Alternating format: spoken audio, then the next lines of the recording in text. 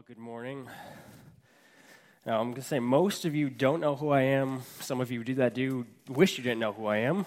But my name is Jacob, and I'm the youth guy at Covenant Church.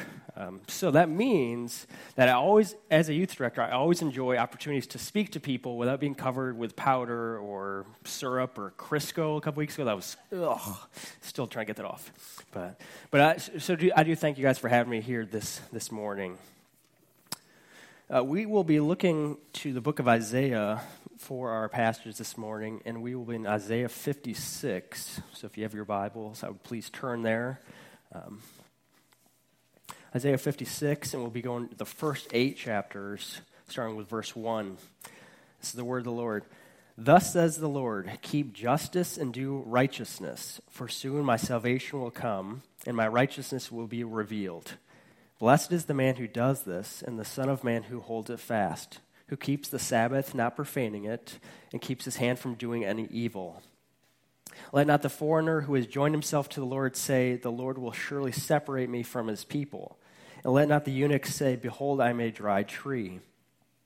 For thus says the Lord to the eunuchs who keep my Sabbaths, who choose the things that please me, and hold fast my covenant, I will give in my house and within my walls a monument and a name better than sons and daughters. I will give them an everlasting name that shall not be cut off. And the foreigners who join themselves to the Lord to minister to him, to love the name of the Lord, and to be his servants. Everyone who keeps the Sabbath and does not profane it, and holds fast my covenant, these I will bring to my holy mountain and make them joyful in my house of prayer. Their burnt offerings and their sacrifices will be accepted in my altar, for my house shall be called a house of prayer for all peoples. The Lord God who gathers the outcasts of Israel declares, I will gather yet others to him besides those already gathered. So as you all know, the last couple months have been turbulent. Obviously for New City Church as a whole, but I'm sure that many of us have also had other issues and problems in our lives, whether it be family issues with the kids or parents or whatever that may be, work stresses, financial hardships. And it's kind of scary sometimes when we think about what comes next, what will the future hold?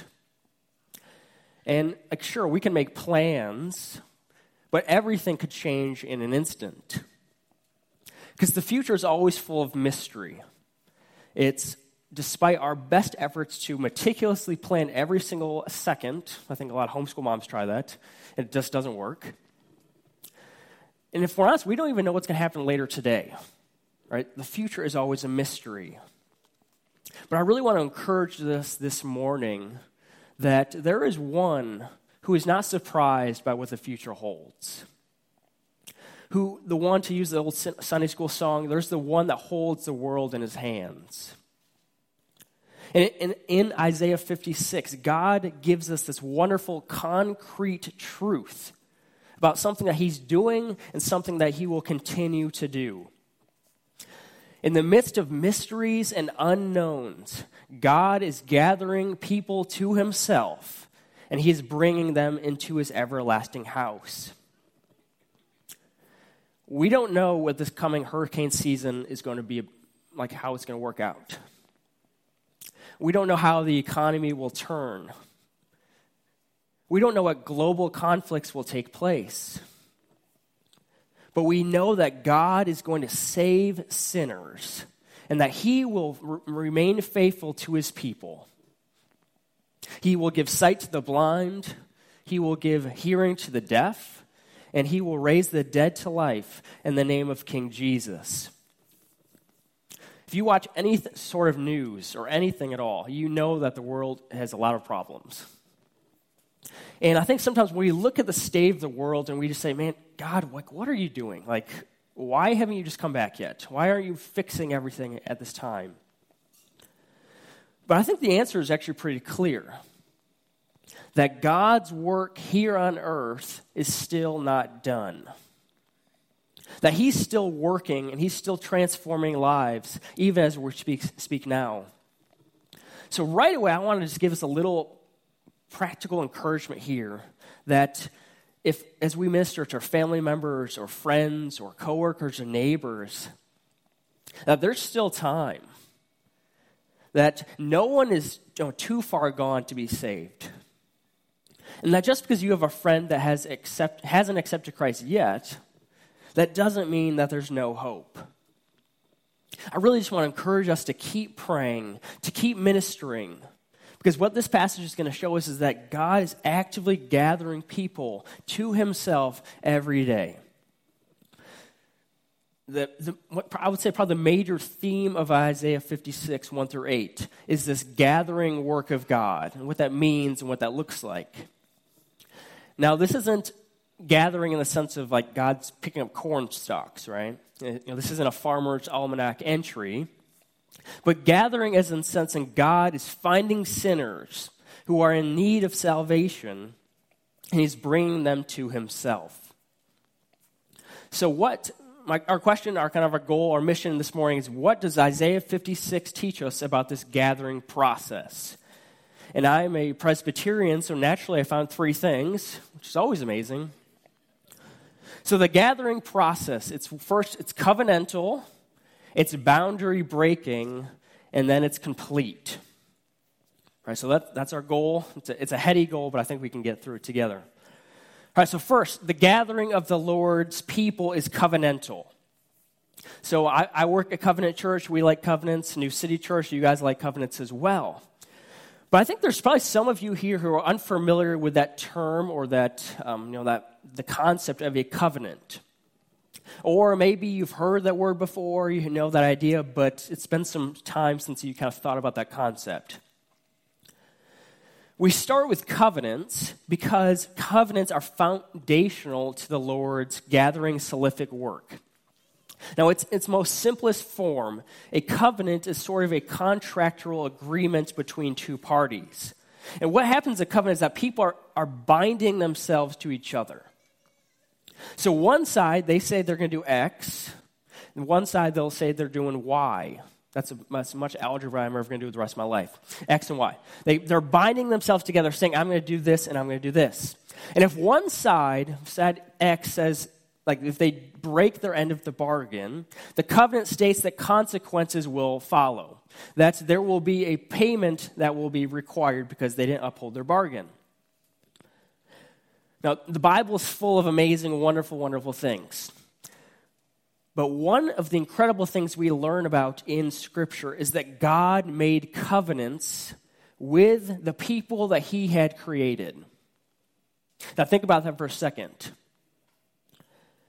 The God who is the master and the sustainer of all things made agreements. He made binding covenants with the people that he had created. People who in no way were his equals or ever would be his equal. And these are people that he owes nothing to. And yet, God willingly made covenants with these people. This is one of the things that's unique to only Christianity. Because other world religions would never imagine that a deity would stoop so low or would bind himself to a non-deity in this way.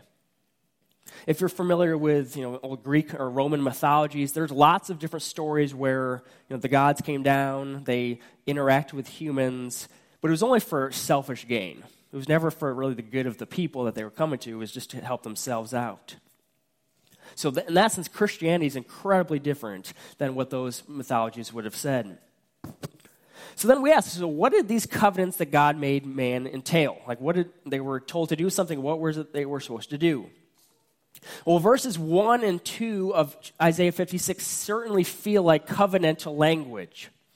Starting in verse 1, man's side of the agreement, they were supposed to keep justice and to do, or other translations say, to practice righteousness.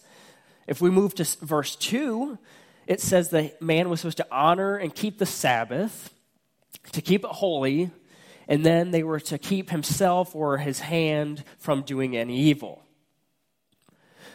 So if man did these things, then the passage says they'll be blessed as a result of the covenant. And we see some examples of these blessings further in the passage in verse 5 and verse 7. In verse 5, it talks about being given an everlasting name, which we'll spend some time talking about in a second. And then in verse 7, it says that man would be brought to the holy mountain of God, where he would be made joyful and his sacrifices would be accepted. And in turn for the people's obedience to the covenant, so that's X, and then you got God's side. God said he would bring about salvation, he would bring about deliverance. And we see that sort of message all throughout the prophetic books. However, if you know your Bible at all, like if you've read like any bits of it, you'll know that very rarely do the people of God, which we need to make sure we say the people that should have known better, very rarely did they turn away from evil. Very rarely would I say that their behavior was just or righteous. In fact, most times when Israelites were described, they were described in the same way as their pagan neighbors. Where their pagan neighbors were doing this, the Israelites were doing the same thing, just maybe a little, they were going to church on Sundays. So just for example, let's think about one example of this is the Israelites during the reign of King Josiah in 2 Chronicles 34. Now, in the line of kings of Judah and Israel, Josiah was one of the very few good ones. And leading up to his reign, kind of before he became king, the temple of the Lord had fallen into complete disarray. It was a mess. And it was in such bad shape that the people actually said, or Josiah commanded that they start a project to restore and clean up the temple. If they had cameras back then, they would have filmed this whole project and they would have called it like Extreme Temple Makeover. Probably, I was thinking too, like probably hosted by like Ryan Sheepskin or something like that. I don't know if I would watch or not. But, so as they're restoring the temple, 2 Chronicles 34 verse 14 talks about how they found the law of the Lord. What do you mean they found it? Well, that implies that they lost it. That they actually lost the word of God. They lost the word of their covenant partner. These people were in no way trustworthy. These were not the kind of people that you would want to co-sign on a loan with. On paper, it makes absolutely no sense as to why God would make a covenant with these people. Like, why would God do that? The answer is simple, but I think it's very profound. God made covenants with his people because he loves his people. God is not naive. God didn't just assume that, once he made this agreement, then the people would get their acts together and then there would be no issues at all. Right? He's God. There's not a moment in history that God doesn't know. God knew that Adam and Eve would sin. He knew that Noah would sin even after being saved from a worldwide flood. He knew that Abraham, Father Abraham, we have a little song about him. God knew that he would sin. God knew that Moses would deal with insecurity and pride. God knew that the people would completely disregard the words of the prophets. They even threw Jeremiah, the poor guy, into a pit because he was telling them what God had said.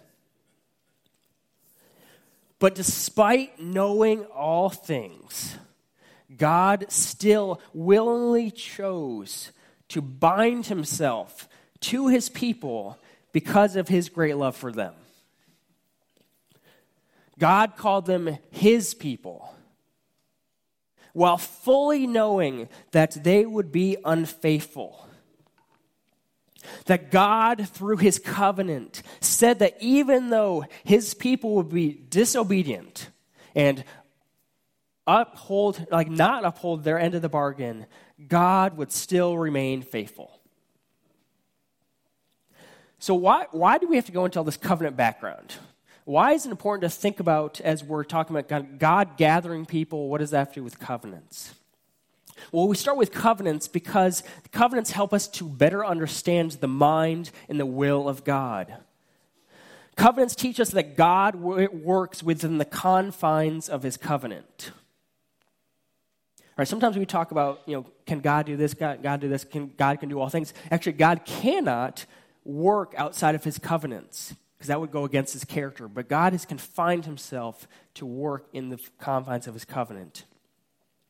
And God is not swayed by whims or frivolous desires like we so often are. But God gathers individuals to himself according to those covenantal standards that he has ordained, not according to the capabilities or the worthiness of those whom he has called. The people that God made covenants with in the Bible, the people of Israel, they were messy and broken people. But it was to these people that God said, I will never leave you nor forsake you. He told them, I will be your God, and you will be my people. And it's these words that God speaks to us today as well. Where God calls us, and he says, be my people.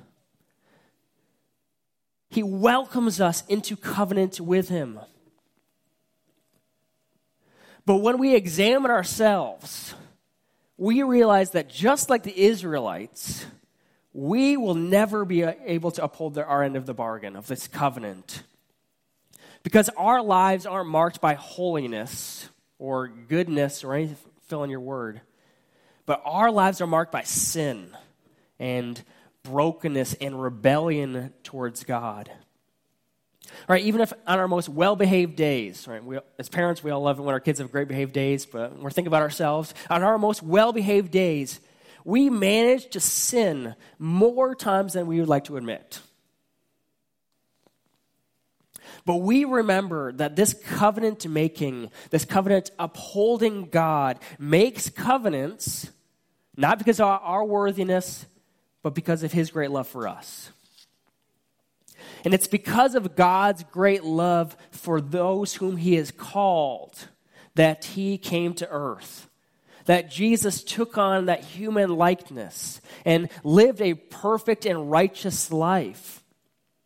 All in order to die for us, to pay that covenant price that was owed for our sins. This Jesus, this God himself, died for you. And now he calls you to be his people, to follow him. He calls us to experience the blessings of God, to be free from the burden of our sins, to have purpose and direction in our lives, and to someday to be able to physically see, to hear God who saved you. God calls us to be his people. And what an amazing thing it is to have been given a covenantal call by the King of the stars. So this morning, I want to ask you guys a question. I want you don't shout it out because it's for you, not me. But have you ever considered the covenant of God? Have you ever thought about how the God of the universe has looked at you and willingly decided to make a covenant with you while fully knowing the depth of your sin and your unfaithfulness? Have you ever considered the great love of God and just done that? Just lift up your hands humbly saying, Lord, receive me into your flock. I don't deserve to be there, but let me in. If there's someone here this morning that's never done that, has never asked God for deliverance, let today be the day of your salvation. Because God is actively saving sinners as we're speaking. So be saved and enter into this wonderful covenantal relationship with God. And then to those of you that have answered the call of God, maybe there's some of you who've been a Christian for a long time, have been part of the gathered people of God. I want to ask you a different question.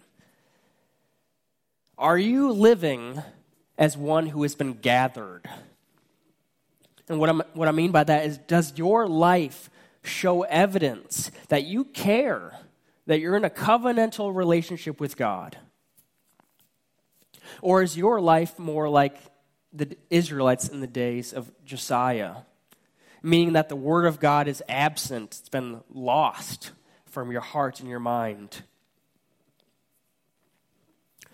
We're getting kind of close to the halfway point of the year, which is crazy to think about, and which means that it's been about 4 months since we forgot our New Year's resolutions.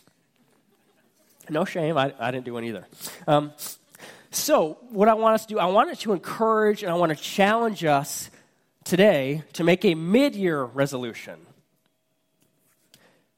And what that resolution, I want us to resolve to be people of the covenant, to live as those who have been gathered.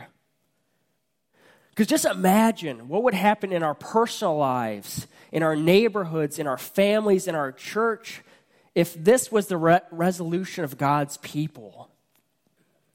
So that a year from now, we would all come back and hear story after story after story of how marriages had been strengthened. And parents just saying, I've never parented better in my life. Not as a pride thing, but how children and teenagers had grown exponentially in their faith. And how stories of people were being saved and converted and gathered into God's kingdom. And every story demonstrating that God had been glorified through it. That's an exciting thought. So what I encourage you to do is let's make that resolution to be people of the covenant. And then let's start writing down stories so that we can come back on January 1st or May 14th and share all the ways that God has worked in our lives. So this passage, it tells us a lot about how God gathers his people according to his covenant. But Isaiah 56 goes on to show us that this covenant was not meant for a single nation or a single people group. Now, yes, we have to admit that God made his covenant with Abraham, and he told Abraham that he would make him into a great nation with his descendants as gray as the sand on the seashore. And the Old Testament clearly shows that the Israelites were the chosen people of God. But Isaiah 56 does something beautiful in the fact that it shows us that God's people were not simply made up of by the people of Israel. It shows us that God's covenant and his blessings actually extended to all the different peoples of the world. So what Scripture does, it shows us that God's gathering process breaks boundaries. One key example where we see that come to fruition is the way that the Israelites were enslaved in Egypt in the Exodus account. Now, quickly before we get to Exodus 15, Exodus, we go to Genesis 15, because Genesis 15 is where God made a promise, a covenantal promise to Abraham. And in verse 13 and 14 of Genesis 15, verses 13 to 14 of 15, man, that's confusing. This says this: know for certain that your offspring will be sojourners in a land that is not theirs, and will be servants there, and they will be afflicted for 400 years. But I will bring judgment on the nation that they serve, and afterward they will come out with great possessions. God is telling Abraham this in the middle of a blessing. God's like, I'm going to make you into a great nation. I'm going to give you all these possessions. By the way, I'm also going to have your descendants are going to be a slave for years. Abraham's like, what? I don't really like that part. But, so he was probably a little confused. But sure enough, right, years later, the Israelites were enslaved in Egypt. However, if you know the Exodus account, you'll remember that God sent Moses to Pharaoh. He told him to let my people go. Pharaoh didn't listen. And after a series of 10 terrible plagues, Pharaoh finally relented, and the people left Egypt. So why do I mention Exodus in our context of covenants? Well, because when the Israelites left Egypt, after Pharaoh had finally let them go, with all sorts of possessions and treasures, just as God had promised Abraham, these people were not alone. This is Exodus 12, 37 through 38. And the people of Israel journeyed from Ramesses to Succoth, about 600,000 men on foot, besides men, women, and children. This is the key part. A mixed multitude also went up with them, and very much livestock, both flocks and herds. So what we have to ask ourselves, like, who made up this mixed multitude? And the answer is non-Israelites. These were foreigners. These were men and women who had witnessed the power of God in Egypt. And they said, the God of the Hebrews is the one true God, and he's worth following and leaving my homeland to go serve. So what we see is that even before the Israelites had entered into the promised land, foreigners had been in the midst of the people of God. And in Isaiah 56, Isaiah, in this prophetic book, which was through the divine inspiration of God, he made sure to include a section that was meant to encourage those who had been grafted into the people of God. Now, it's interesting. We have two different kind of people groups that were mentioned or highlighted. We have a general kind of a foreigner category, and then we also have a kind of a one that surprises some of us is in eunuchs. So we'll start with the foreigner. This is verse 3 of Isaiah 56. Let not the foreigner who has joined himself to the Lord say, the Lord will surely separate me from his people. We can hear kind of the insecurity and the fear in the voice of this person who's speaking. Because they are almost convinced that God is going to separate him or her from the people of God. And that fear undoubtedly was fueled by the voices of those who weren't foreigners, right? Those people that were, the natural descendants of Abraham, the real people of God. And those, these people would have got along great with the Pharisees of Jesus' day. However, we have to note that this foreigner referred to in the passage is not some disinterested person who is simply living in the midst of the Israelites.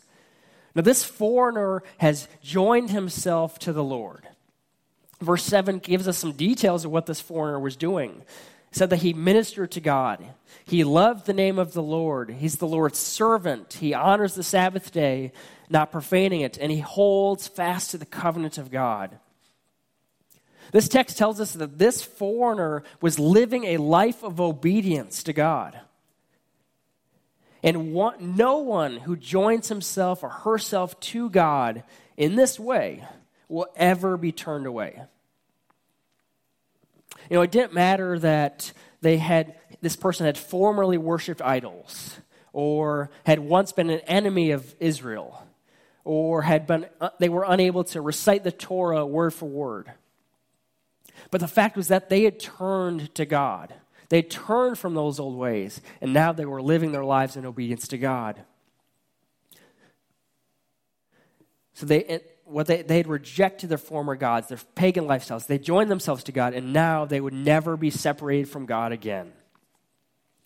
Now, when we read this passage the first time, 3 years ago, the end of verse 7 sounded probably a little bit familiar to some of you, right? It said, "For my house shall be called a house of prayer for all peoples." Now, this probably sounded familiar because Jesus quoted this in Matthew 21 when he was clearing out the temple.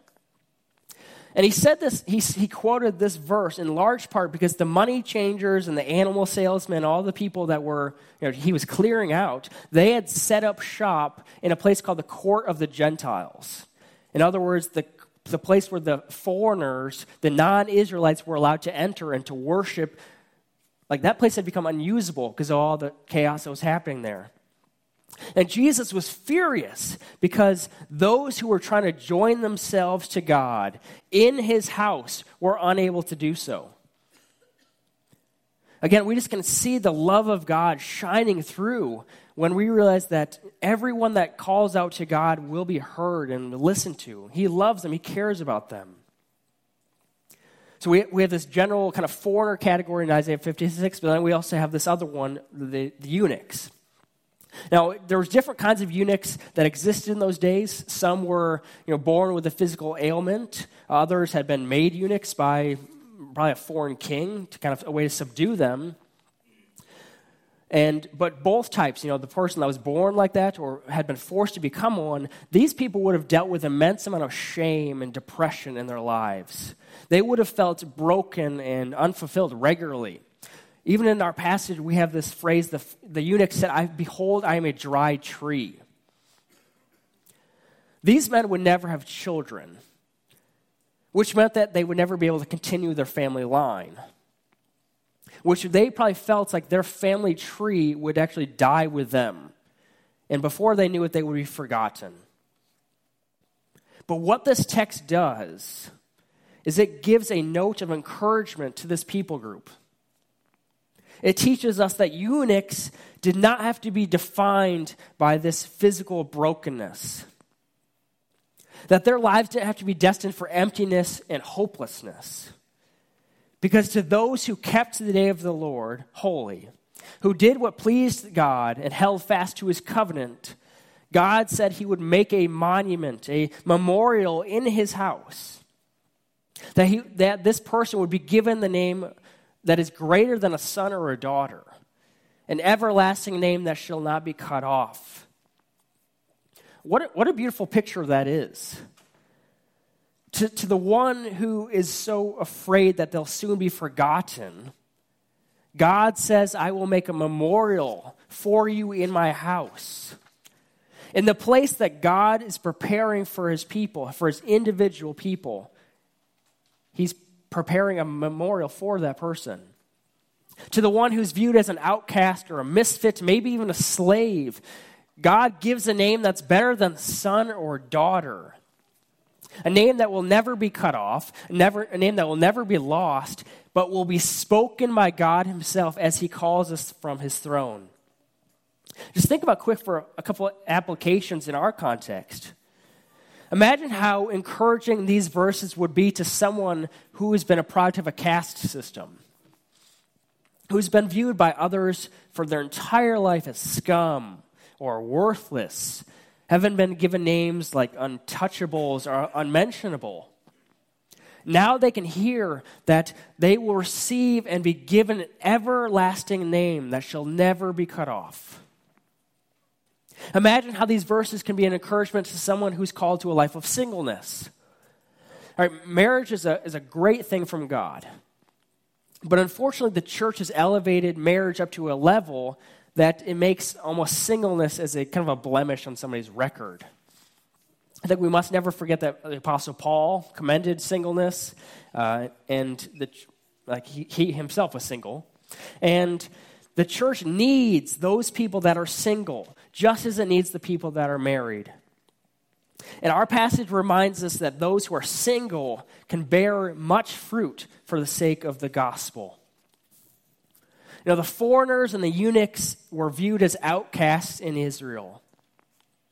And yet God in his word said that he gathers them to himself, and that he's not finished gathering them. There are more to be gathered into the flock.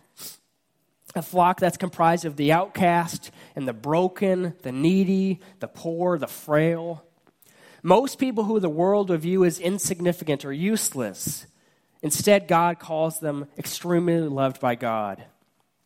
One image I like to think about, not too regularly because it's a Christmas movie, but if you ever seen the old Rudolph movie where they have the island of misfit toys, in some ways that's a good image of heaven because it's full of broken, useless people that God has brought together because of his great love for them.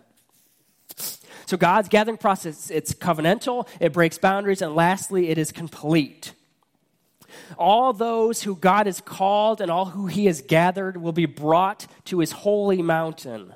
And it says that they will be welcomed into a house of prayer where their sacrifices will be accepted by God. God brings his people into heaven, into his everlasting house, which is a place of unending joy, where we will be with God and will be called the everlasting name.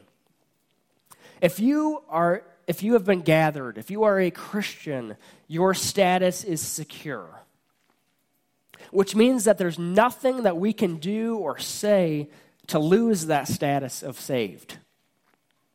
Because it's not due to our work that we're saved in the first place, or that we received this work of Christ. We receive the status of secured because of the perfect and full work of Jesus Christ. We don't serve a God who leaves tasks unfinished, but we serve a God who made covenants with his people, which he fully intended to uphold. So friends, I want to encourage us this morning, may we feel like outcasts or broken toys in the world. Because this world is not our home.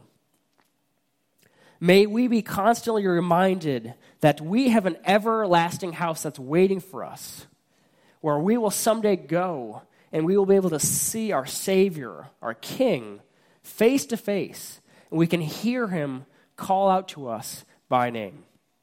Let's pray. Gracious Heavenly Father, we are in awe that you would make a covenant with us, a people that's unworthy, undeserving, and yet you loved us so much that you're willing to go out and die for us in order that we can be saved. Help us to act as people that have been gathered, Lord. Help us to remember that there are people out there that you are still gathering who need to be spoken to, who need to be called and loved. And we ask that you make us your hands and your feet this week. In the name of Jesus, we pray. Amen.